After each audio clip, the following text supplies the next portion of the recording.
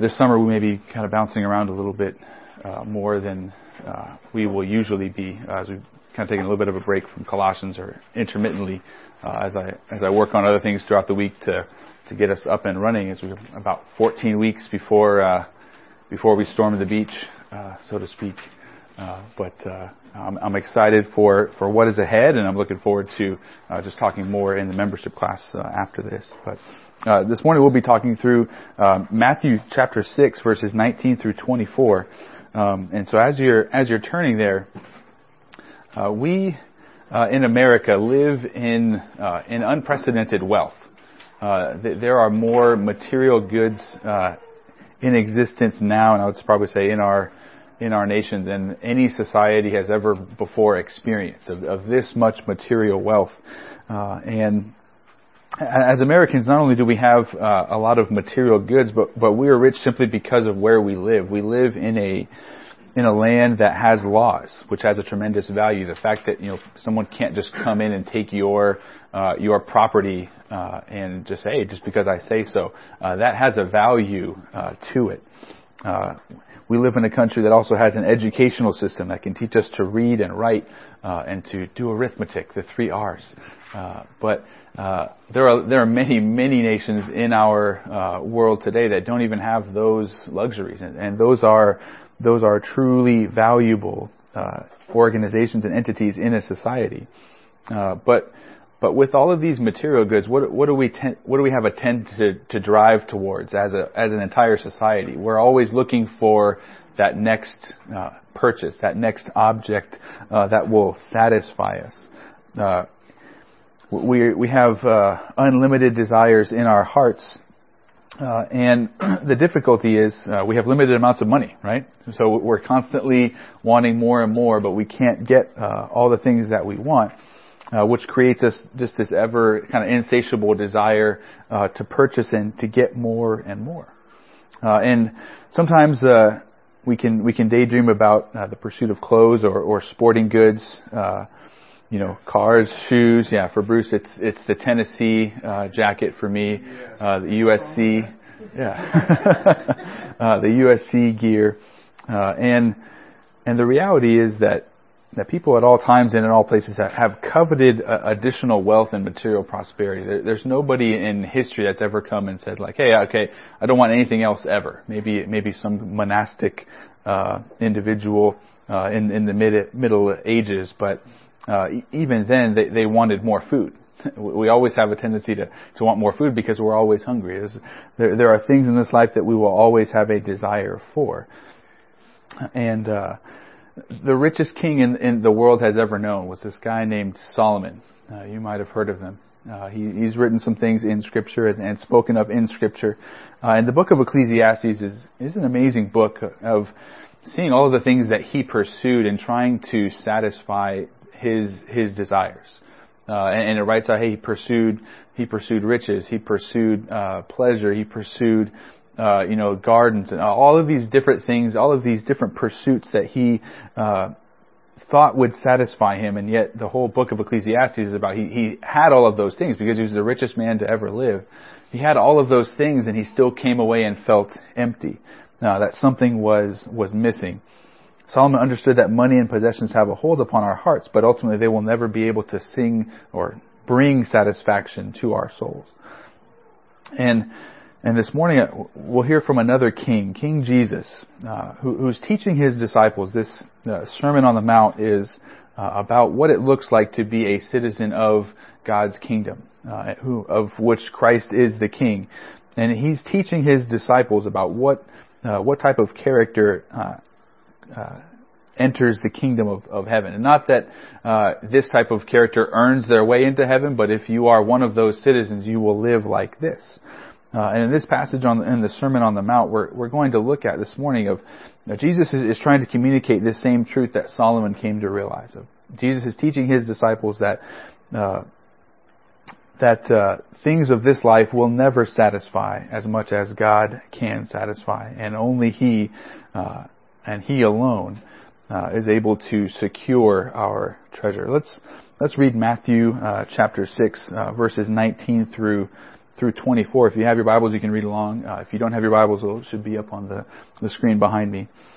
But Jesus says, "Do not lay up for yourselves treasures on earth, where moth and rust destroy, and where thieves break in and steal. But lay up for yourselves treasures in heaven, where neither moth nor rust destroys, and where thieves do not break in and steal.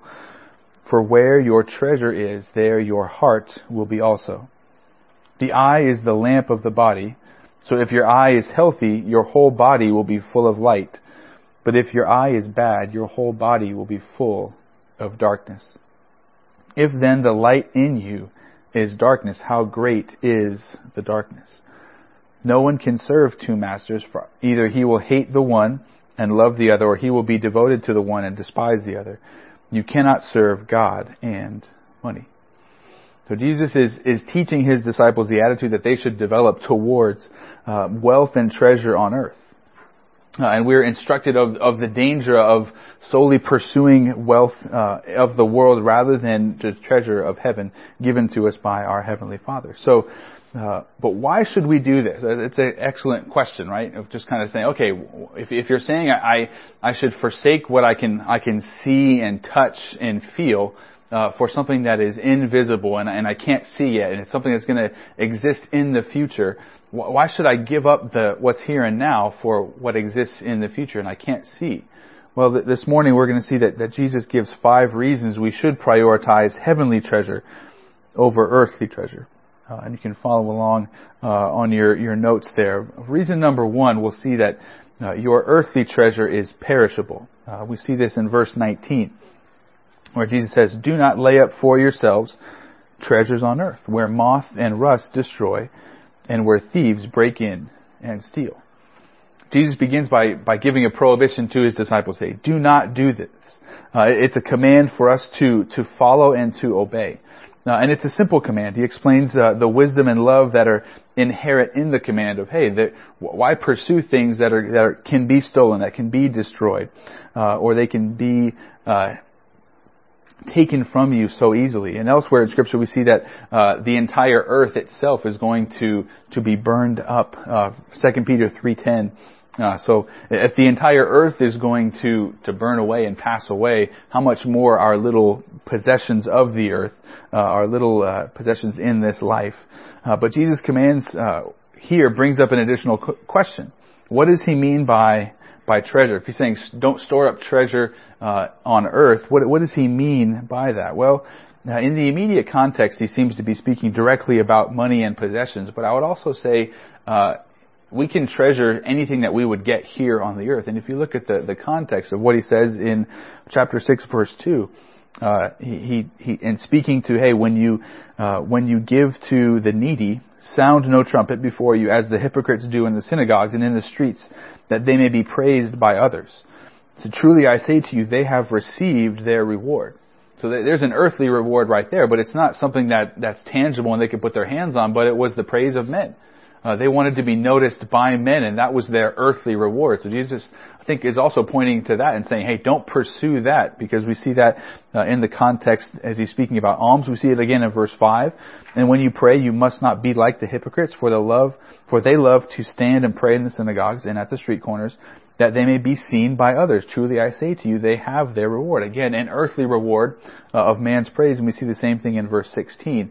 So I think it's when Jesus speaks of treasure, he's not only talking about physical things, but also things that we would only get on earth, like the praise of men. In heaven, no one else is going to praise you.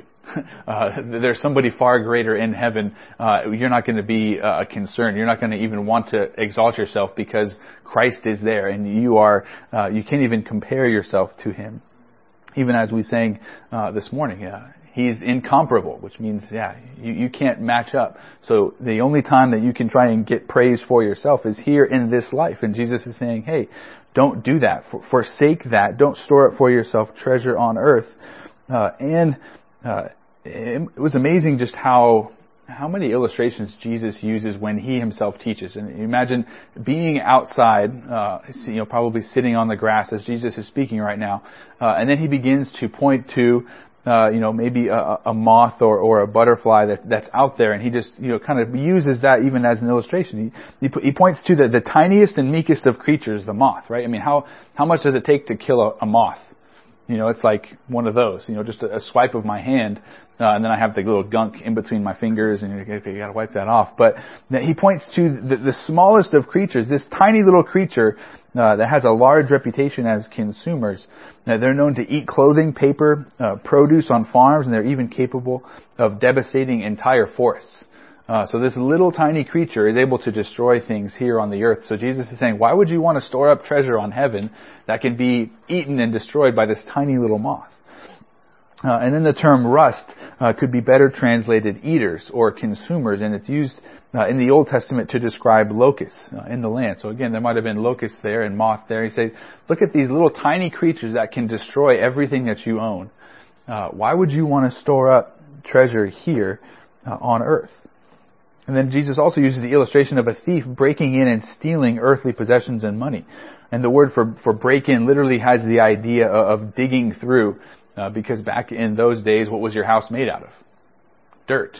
And so literally they would dig through a wall or dig through the roof, as we saw on Easter, right? Those men wanted to get their friend to Jesus, so they literally dug a hole in the roof to get him to Jesus. And thieves would have been known to do that. Hey, they would literally dig through the wall and just take your possessions. So the point here is Jesus is saying, why would you focus so hard and so long what can be taken from you in an instant?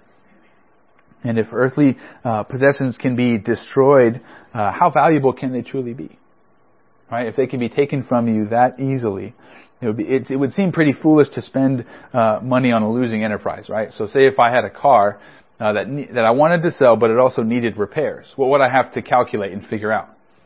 How much should I invest in the repairs in order to get out what I'm putting in? And so I'm going to calculate that cost before I do any repairs and before I sell the vehicle. And we need to do the same, because I don't want to go in on a losing enterprise, right, with my car. And we think of it in that terms with again, our possessions, but how often do we think of that in our entire life? Is this going to be a losing outcome if I invest all of my time, energy, and resources on these pursuits? Is it going to be worthwhile, or am I going to lose out on everything that I've invested?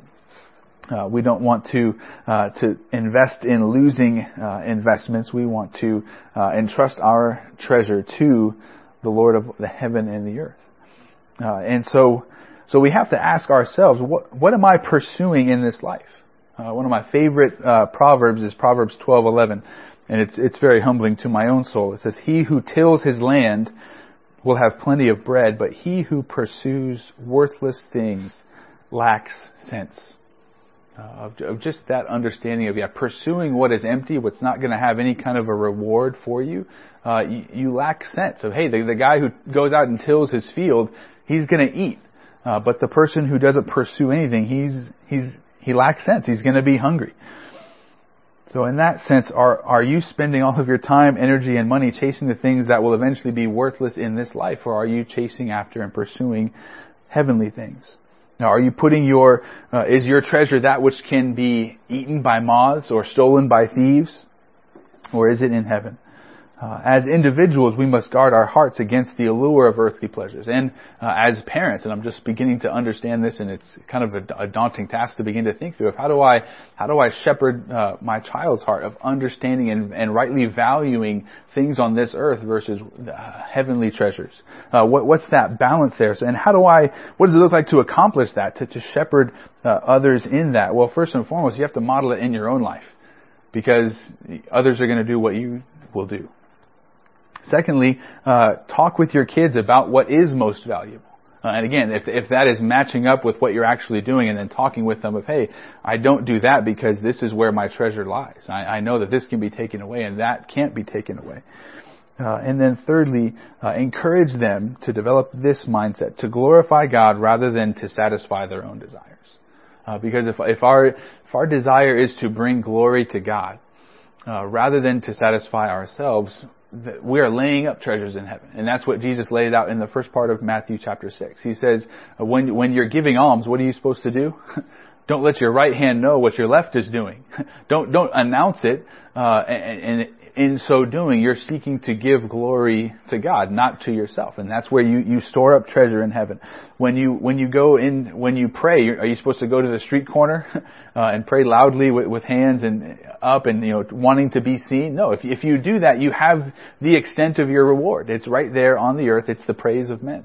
But you don't glorify God. And the same thing with fasting, as he says in Matthew 6:16, of just this reality of developing a mindset to glorify God rather than satisfy your own desires and your own self will help in beginning to store up treasures in heaven rather than on earth. Nothing here on earth can satisfy you as God can. There's no earthly treasure that can compare to the satisfaction and joy that comes with receiving future rewards in heaven. And as disciples of Christ, we have to be mindful of our attitude towards earthly goods. We have to focus upon not storing up for ourselves, creating bigger and bigger barns, as we read in Luke in that parable. But now, does this mean that it is wrong to have any possessions? Is Jesus calling for a poverty gospel here, so to speak? If you have anything, then you're not following after Christ. And I don't think that's what he's saying. And as we'll see in this passage, I think the bigger issue here is idolatry. It's what matters most to you in your heart. And there's a way for even those who have much in this life to use it for the glory of God and to not hold it tightly, but to hold it loosely with open hands. I think that's what Jesus is calling for here.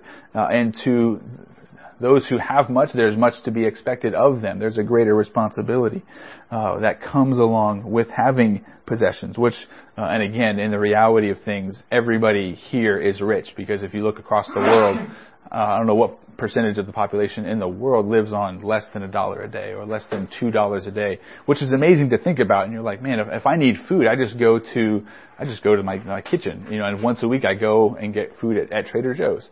But other people, their entire life centers around, what am I going to eat? What's my next meal? And so in that sense, we are all extremely rich and have a great responsibility before the Lord.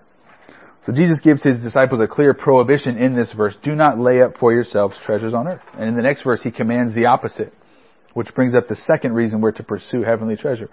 So number one, your earthly treasure is perishable. Secondly, your heavenly treasure is imperishable. Let's look at verse 20. It says, but lay up for yourselves treasures in heaven, where neither moth nor rust destroys, and where thieves do not break in and steal. For where your treasure is, there your heart will be also.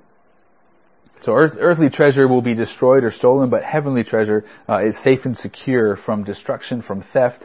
And the command to store up treasure in heaven rather than on earth is one that's full of wisdom. And love. Jesus is commanding his disciples to pursue what is best. And that's, every time God gives us a command in Scripture, we also have to realize that that is what is best. Even though it seems like that's not what I want, but it ultimately is what is best for us.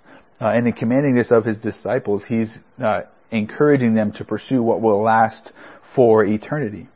And it's interesting here, there's kind of a play on words in the Greek. Jesus is literally saying, treasure up for yourselves treasure in heaven. Of this is what we are called to do.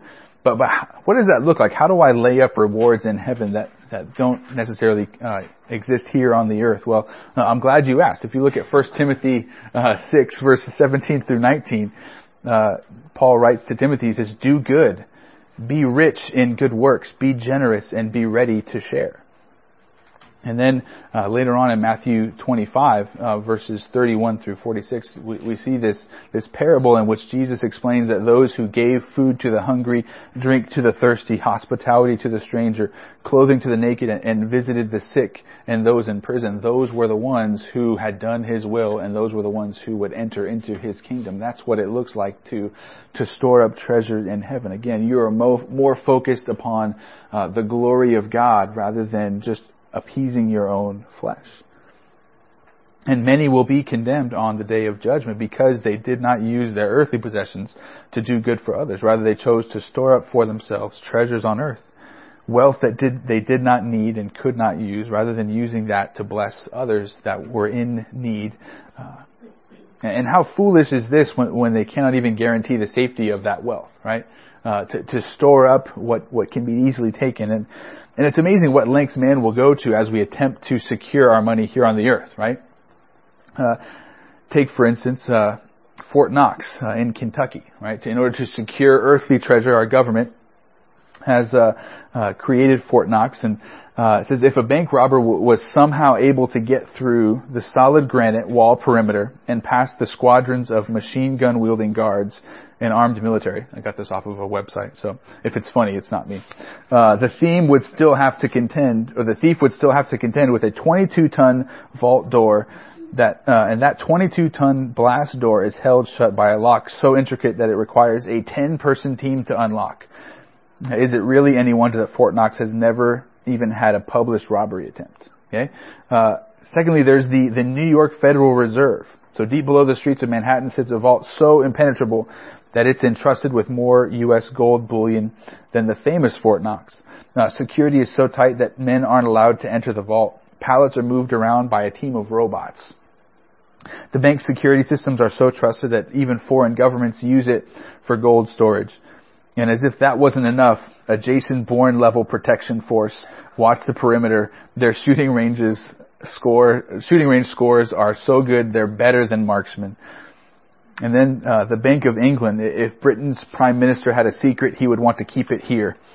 More than 4,600 tons of gold are safeguarded in what is the UK's largest gold vault, a figure that's second only to the Federal Reserve Vault mentioned above. The vault walls are bomb-proof and so sturdy that bank staff use them for protection during World War II air raids. And when the vault doors do need to be opened, they can only be accessed by an elaborate system consisting of voice recognition, 3-foot keys, and other unpublished security measures. And yet all of those security measures don't make your earthly treasure as secure as heavenly treasure. All of those measures, someone can still come in and take what you've put there. But in heaven, moth can't destroy, locust can't destroy, thieves can't break in and steal, because who is the guarantor of your heavenly treasure? Yeah, Christ. There's no human authority who is able to guarantee it in that degree. So in what ways are you storing up treasures in heaven instead of treasures on earth? Do you see everything that you're given in this life, not as possessions that belong to you, but as something that has been entrusted to you to bring glory to God? I remember reading a book by Paul Tripp, who also pointed out not only are our earthly kind of physical, tangible possessions given to us and entrusted to us as a stewardship, but also our relationships, which was something I had never thought about. Hey, how do I use my relationships? We also have a tendency of using relationships in what way? To benefit me, to accomplish my goals, to accomplish what I want. But the reality is that is something that has been given to me as a stewardship, and I must use that even for the glory of God as well. So additionally, do you contemplate how you can use your own time, money, and possessions for the good of others and the glory of God? Or do you spend them on your own pleasures in the pursuit of additional earthly treasures? Do you see every day as bringing you closer to your heavenly home? One great preacher, Martin Lloyd-Jones, said it this way. He says, "This is the way in which we can lay up treasures in heaven. It all comes back to the question of how I view myself and how I view my life in this world. Do I tell myself every day I live that this is but another milestone I am passing, never to go back, never to come again? I am pitching my tent a day's march nearer home. That is the great principle of which I must constantly remind myself, that I am a child of the Father, placed here for His purpose, not for myself. I did not choose to come. I have not brought myself here. There is a purpose in it all. God has given me this great privilege of living in this world, and if He has endued me with any gifts, I have to realize that although in one sense all these things are mine, ultimately, as Paul shows at the end of 1 Corinthians 3, they are God's. Therefore, regarding myself as one who has this great privilege of being a caretaker for God, a custodian and a steward, I do not cling to these things. They do not become the center of my life and existence. I do not live for them or dwell upon them constantly in my mind. They do not absorb my life. On the contrary, I hold them loosely. I am in a state of blessed detachment from them. I am not governed by them, rather do I govern them. And as I do this, I am steadily securing and safely laying up for myself treasures in heaven. And may that be our mindset. May we obey Christ's command to not store up treasure here on earth, but to store up treasures in heaven. Earthly treasure shall perish, but treasure in heaven is imperishable. Which then leads us to our third reason to prioritize heavenly treasure, which is your heart follows your treasure. We see this in verse 21. Let's look back there. Jesus says it simply, for where your treasure is, there your heart will be also. It's a really simple principle. It explains something in the present and then something that will happen in the future. Right? Where your treasure is in the present, your heart will be there in the future. And it's really really simple in that way. We've talked about treasure already and defined what it could be. It could be good grades, athletic accomplishment, the praise of men. It could be a physical, tangible, good thing in this life. But the reality of those, wherever your treasure is, your heart will follow after that. And your heart points to your inner person. And it's inseparable from the idea of worship. In Deuteronomy 6:5, the great Shema, Moses commanded Israel, he says, you shall love the Lord your God with all your heart, soul, and might. And in addition, they were to teach that to their children. That follows immediately after that. But the point Jesus is making here is this, that you will have a naturally increasing affection for those possessions or money that you believe are highly valuable. Whatever you assign value to, you will begin to pursue that thing. So take, for instance, if somebody gave you 500 shares of Apple stock, okay, you would begin to do what? Follow it. Yeah, you would begin to follow after, okay, let me see how much it's worth today. And why would you do that? Because you have investment there. And you want to see, hey, if it does well, I'm gonna make money. If it does poorly, I'm gonna lose money. You begin to pay attention to what you have invested your money in or what you have value in. So, using that same concept, if you value the world's approval, your heart will begin to worship anything that will bring the approval of the world. If you say, this is what is most valuable, your heart will begin to pursue all of those things that will get you what you want. If you value athletic achievement, that was a big thing for me. You will begin to worship and pursue anything that will help you to achieve your athletic goals. That might mean you spend most of your waking hours, thinking about sports or preparing to play sports. That was the life of a college athlete, right? You're trying to eat healthy sometimes. You're working out. You're going to class so you don't get in trouble with your coach, not to actually learn. Everything is focused upon what you are deeming to be most valuable. And the same thing could be said not just of athletic achievement, but of advancement in your career, the success of your children, the look of your home. Anything that you value can become an idol, and your heart will begin to follow after that. So, and ultimately, why is it that we begin to pursue those things? Why is it we assign value to something like career accomplishment or athletic achievement? It's because we believe that they will satisfy us. We believe that will make us happy. Hey, if I have that, it's kind of that grass is always greener syndrome. That next stage in life, everything will be perfect and better and greater, and that's when I'll be satisfied and happy. But then the reality is, you get there, and what happens? Yeah, you begin to look at the next stage. I'll begin to look here. I'll begin to do this, and that's where I would tell that to the youth students. And the youth students have such a mindset of, as soon as I'm done with high school, I begin life, and then I'll be happy. Everything will be exactly as I want it to be, right? And then when they're in college, what mindset do they get? Yeah, as soon as I'm out in the real world, as soon as I'm done with school, everything will be great and perfect, exactly as I want it to be. And then, and you can just go from there. Every successive step, you begin to look and see, hey, the next season of life is what's going to satisfy me. It's like, no, it's not. Because again, going back to your desires are always increasing. We have become insatiable consumers, and what makes us happy will ultimately be what we worship. and what we pursue in this life. Another famous example would be in Moby Dick, Captain Ahab. He spent his time, money, and resources to find this whale because he wanted to get revenge. He thought revenge would satisfy him because he had lost his leg. And so ultimately we see what he is worshiping as what he is pursuing. Whatever you value and worship, you will begin to pursue with your time, energy, and money.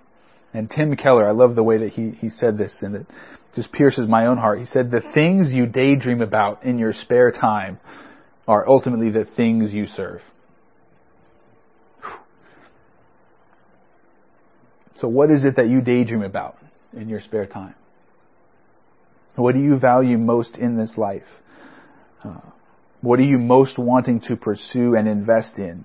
And if you're willing to honestly identify these, then Jesus would say that is where your heart is also. Say, hey, that's what I daydream about. That's where your heart is.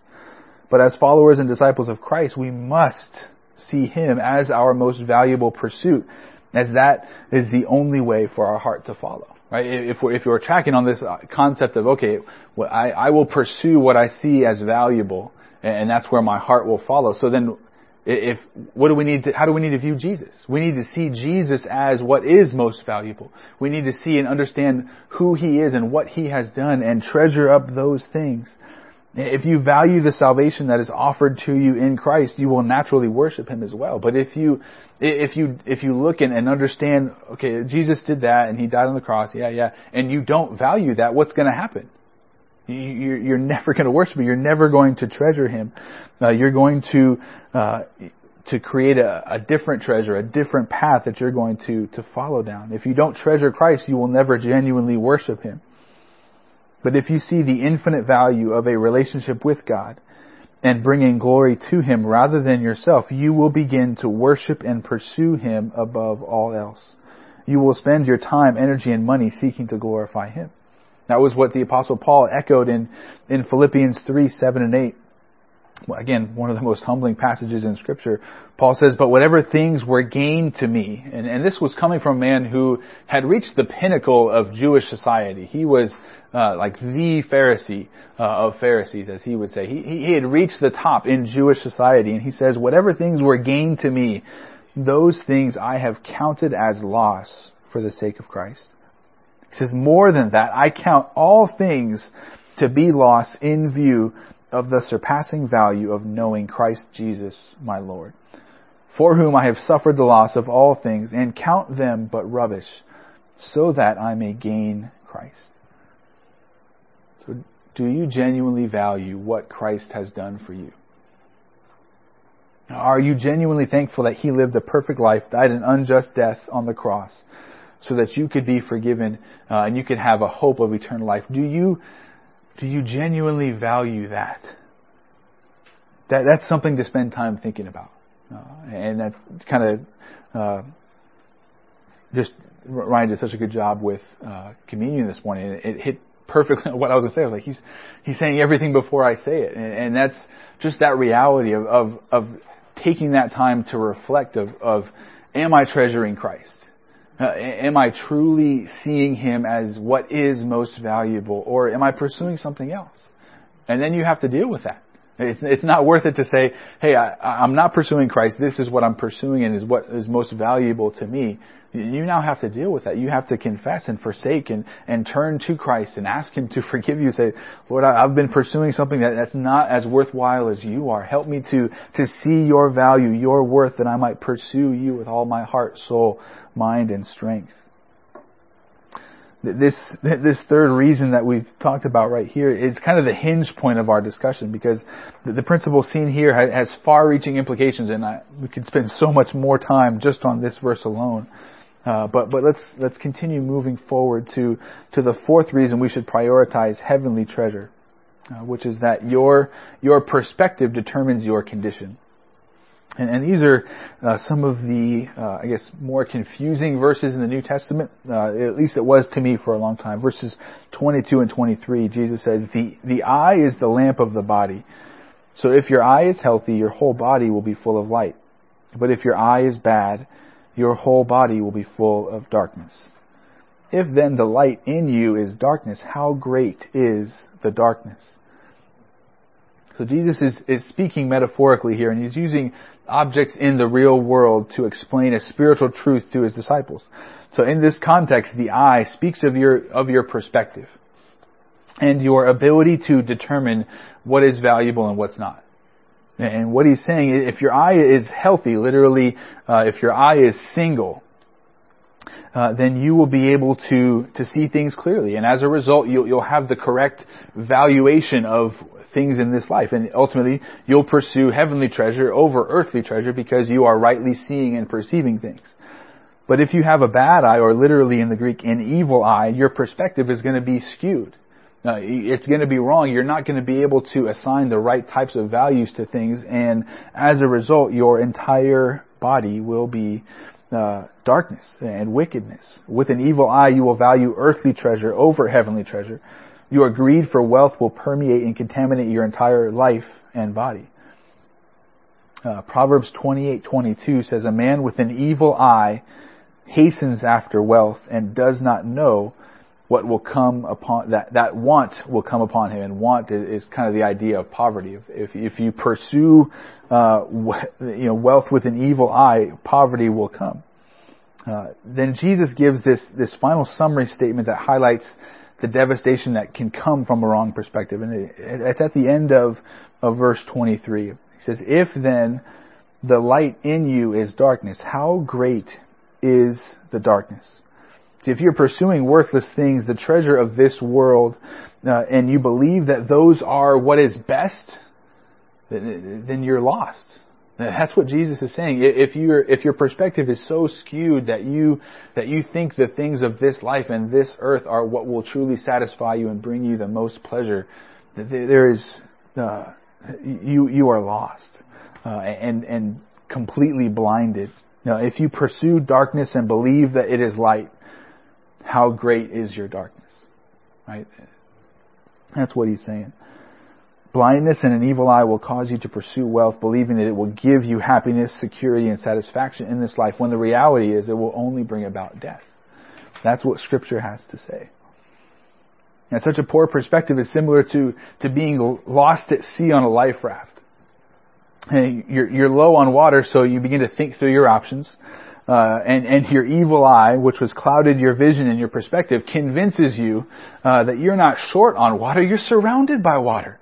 Look at all of this water there is to drink. And as you begin to thirstily drink up salt water, believing that it will satisfy the dryness of your mouth, you're actually sentencing yourself to death on that lifeboat, because the salt from the water will cause you to be ever thirstier, causing you to drink even more and more, culminating in your eventual death, all because you had a wrong perspective on what you needed to be pursuing. You thought that salt water was good and that it would satisfy your thirst, but it ultimately led to your death. A wrong perspective on wealth will lead you to a similar death. If your perspective is wrong, your condition is lost. That's what Jesus is saying here. If you believe that wrong is right and right is wrong, there is no hope. If you believe that worthless treasures, earthly treasures, should be your pursuit, then your eye is blind, and the darkness within you is so great that even darkness appears to be light. Greed corrupts to the uttermost, and if you pursue it, it will be the death of you. So if this great danger comes from the wrong perspective, how do I figure out the right perspective, right? Because if this is such a great danger of having the wrong perspective, I need to understand how to test my eyesight. And I would say that Scripture is the eye chart that judges your spiritual eyesight. It's that chart that we need to look at and see, okay, am I seeing things clearly? Am I rightly valuing truth? Am I rightly valuing the things of this life? Do I see them as fleeting and passing away? Or do I see them as what is most valuable? And this should drive us to Scripture. This should drive us to our knees in prayer, asking God to change our hearts, to grant us clear understanding and perspective regarding what we are pursuing. And we should then be willing to forsake anything and everything that's not drawing us nearer to Christ and helping us lay up heavenly treasure in the next life. An unwillingness to part ways with earthly treasure and earthly pursuits will ultimately bring our destruction as well. To say, hey, I see this, but I'm unwilling to part from it. You would be just like the rich young ruler, right? Who comes and says, hey, what must I do to inherit eternal life? And Jesus says, hey, just forsake everything, sell everything, and then just come follow me. What did he see as most valuable? His things. I can't follow Christ. I would be giving all of this up. But the reality is, no, he had no perspective. And you see that the light that was in him was darkness, and how great was that darkness. Your perspective determines your condition, and clear biblical eyesight will help you to pursue heavenly treasure, while darkened evil vision or perspective will cause you to blindly value and pursue things here on the earth. Now, that's the fourth of our reasons to prioritize heavenly treasure, and the fifth one would be that your affection reveals your master. We see that in verse 24. Jesus says, no one can serve two masters, for either he will hate the one and love the other, or he will be devoted to the one and despise the other. You cannot serve God and money. And this verse begins and ends with two similar statements. The first shows the impossibility of faithfully serving two masters. No one can serve two masters. And the second and closing statement identifies who those two masters are that you cannot serve at the same time. And that would be God and mammon, if you're in the King James, or wealth. This concept of you can't pursue and serve God and money. And in between those two statements, Jesus explains why this principle is true. And it's just a natural thing of if you love one thing, you love something else less. We see this. We just read through Genesis. Imagine if you're in Jacob's place. Okay, Jacob has 4 wives. So two wives. He was deceived, and then 2 other maidservants that his wives gave to him. And you see, imagine being in his place. As soon as he tries to make one wife happy, what's going to happen? You have 3 who are unhappy, and this is the reality of this. The slave-master relationship is mutually exclusive, just like the husband-wife relationship is intended to be. Now, so you can't serve God and pursue money, and you can't pursue money and serve God. This is what Jesus is explaining here. And this is what Jesus demands of his disciples. We must love God and be entirely devoted to him, or else we are hating him and despising him, as we instead pursue fame, fortune, accolades, and accomplishments, prizes, or possessions. And again, this is humbling to my own soul, because there's so many things that I can begin to pursue and become focused on and begin to daydream about, and none of it can satisfy me as Christ can. In light of this truth that we can't serve two masters, all of us stand condemned. Right? All of us. We've all worshipped the creation rather than the Creator. We're all deserving of death and judgment. That's why we all so desperately need Christ and the forgiveness that He offers. Because all those who place their faith and trust in Him, all those who see Christ as what is most valuable, will be saved. That's what it means to worship Him and to trust in Him. You're trusting that Jesus is your all in all, that He is the one who has died for you, who lived a perfect life for you, who resurrected from the grave and ascended into heaven, and He is the one that you should be pursuing. And the pursuit of anything else is going to be empty and void and not satisfying. And it ultimately will bring about death.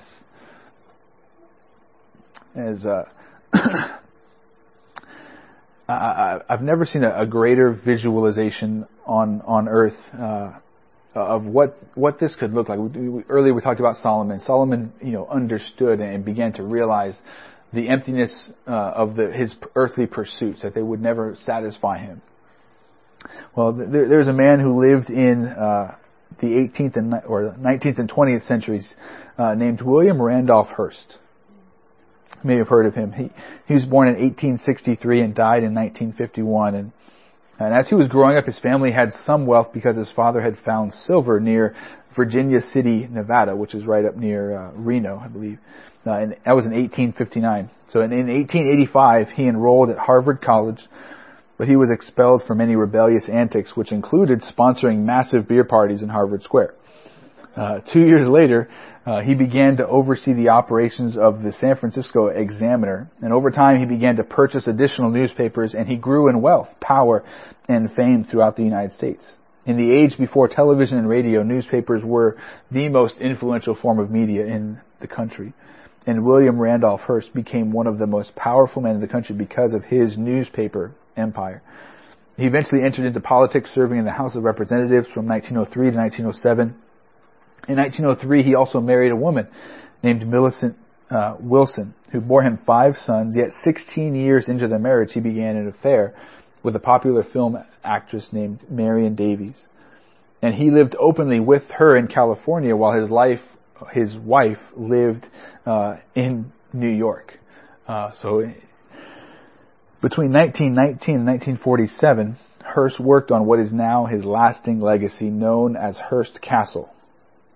Beyond enormous mansion estate on the hillside near San Simeon, literally as you're driving along Highway 1, you can see it up on the hill.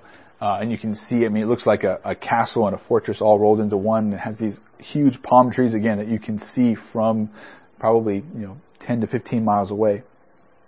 This estate, the castle, features 56 bedrooms, 61 bathrooms, 19 sitting rooms, 127 acres of gardens. He used to have a zoo. We're driving along and we see a zebra, and we're like, what is a zebra doing right here? And it's literally, they just let the zoo animal, like some of them were shipped off, but the zebras stayed there. So there's zebras there in Central California that you can see because of he had the world's largest private zoo. He has outdoor swimming pools, indoor swimming pools, tennis courts, a movie theater, an airfield. And every room in the estate is ornately decorated with this fine European and American art. Literally, they were saying like the ceilings were flown in from Paris, and all of it. It's amazing to see. I've always wanted to go there, and Libby and I went about 2 years ago, and it was amazing to see that this place. He, at the height of his, newspaper empire, he was worth about $30 billion in today's currency, and at the end of his life, all of his possessions were handed down to his children. But what was interesting is his children couldn't afford to maintain the estate. They couldn't afford it. So everything that he had worked so hard for, everything that he had valued and worked so hard, he gave to his children, but they couldn't even, we can't do anything with this. And ultimately now his children had to donate it to the state to become a museum because they just couldn't afford it. Which is, again, this remarkable, everything that you have could be lost in the next generation, which is a sobering reality. Ecclesiastes talks about that. You don't know what your kids will do with it. You're like, I want them to, I want to control what they do with it. But there's a reality of everything that you work so hard for, even to give to your children, could be lost by them so easily. And that's what Ecclesiastes proclaims. That's what Jesus proclaims here. In going to Hearst Castle, it was amazing to see, but it was also heartbreaking to see everything that this man had invested. And again, you think of, that was 28 years of his life, from 1919 to 1947. 28 years he spent on that. That's something that just like pops into existence. That's a lot of time and energy. And you just see all of these things that he was pursuing to make him happy. And yet it just brought devastation to his life and ultimately is completely empty. And so I want to just close by asking, what legacy do you want to leave? What do you want to leave to your children and grandchildren? And ultimately, what do you want to hear from Christ when you stand before Him when your life is over? Do you want to say, hey, I stored up all of this treasure in heaven, and again, I know it's kind of cliche and it's said often, but you never see a U-Haul, following behind a hearse. You never see someone, packing things away to their grave. You don't get to take any of that with you. What did you come into this world with? Nothing. That's exactly what you'll leave with. Nothing. And you'll stand before God with nothing. And you will have to give an account for how you used your earthly treasure and whether or not you stored up heavenly treasure. What what I'd like to do now is kind of similar to what we did last week. I'll close in prayer, and then we'll just have a brief kind of interlude for you guys to pray in your own hearts and kind of reflect and respond privately to what you've heard this morning, and then we'll sing one more song before we go. But let's just go to the Lord in prayer now. Father God, you are the creator and owner of everything. Lord, you are not impressed by earthly wealth because you are the one who created everything in existence. Lord, we are so indebted to you, not only for our lives, but for everything that has been entrusted to us. And I pray that you would help our hearts to value Christ most supremely in this life. I pray that you would help us to loosely hold our earthly possessions, to loosely hold those things that we can only get in this life, such as man's praise or athletic accomplishment, advancement in our careers. Lord, may we hold those things loosely but cling tightly to Christ. May we pursue Him. May we pursue His glory. And in so doing, may we store up treasures in heaven rather than treasures here on the earth. Lord, show us all of the ways that we need to grow in these areas. Show us those things and objects that have abducted our affections, that have stolen them away from you. And Lord, help us to release those things back to you so that we might be able to worship you in spirit and in truth. We ask this in Jesus' name.